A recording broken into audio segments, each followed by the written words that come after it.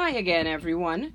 This is Deborah Abbott Sampson with our weekly roundup of headlines from Trinidad and Tobago.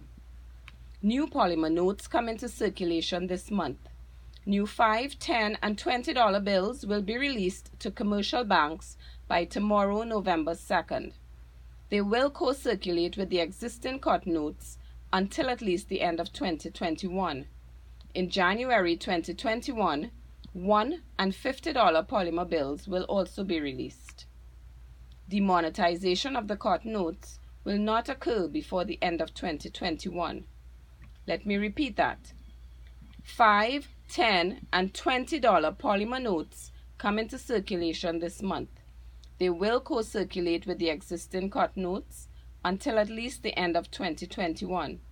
So, my fellow Trinbagonians, there is no need to rush and crowd the banks. Demonetization of the cotton notes will not occur before the end of 2021. For locals abroad, stay tuned to this weekly podcast. I will advise you of what options have been put in place for you to have your TT cotton notes changed to polymer bills. Do you remember what happened on November 30th, 2018? The country's largest refinery, Petrotrin, officially closed after 101 years in operation.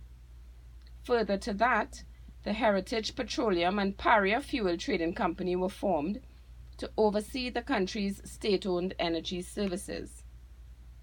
Further to that, the Patriotic Energies and Technologies Company Limited was formed by the leaders of the Oilfield Workers Trade Union.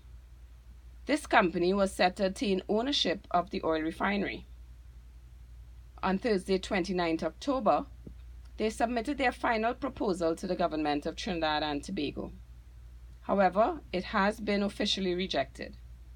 More on this controversial topic can be heard in next week's podcast. I am Deborah Abbott Sampson, and you are listening to Headliners from This Week in Trini. These are just some of the headlines seen in Trinidad and Tobago this week. You can check your daily newspapers online for details. And now, our COVID stats update. We started this week with 1,321 active positive cases and 105 deaths. As at today, we have 832 active positive cases and 109 deaths. That's all for this week, and thanks so much for listening to Headliners from This Week in Trini, also available on iTunes and Spotify. So please continue to be safe and continue to share this podcast.